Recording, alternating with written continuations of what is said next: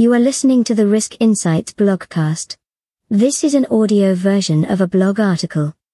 The article was originally published on the website riskinsights.com.au.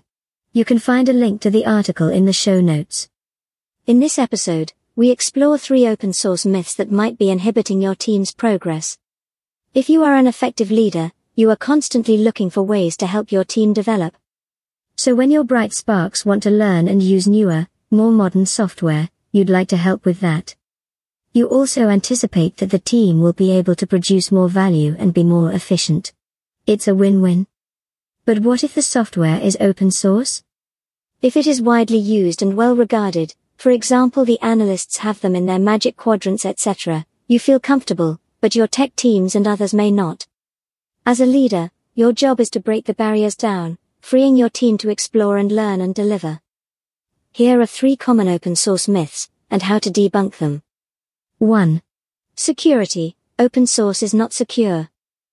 Although open source code is available to view, does this translate to a higher risk of attack?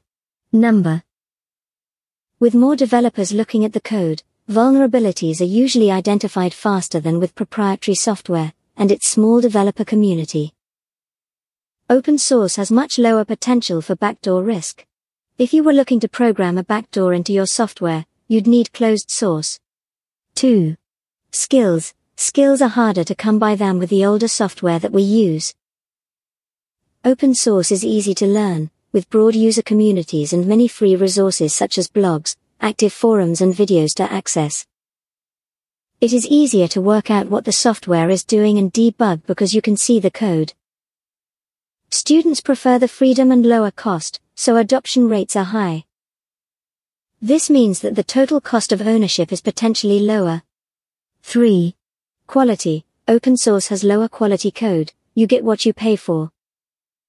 Not really. With large, active communities, errors are identified and rectified quickly. The community contributors are typically passionate about their work, free or paid. Activities are coordinated centrally, QA teams check community contributions.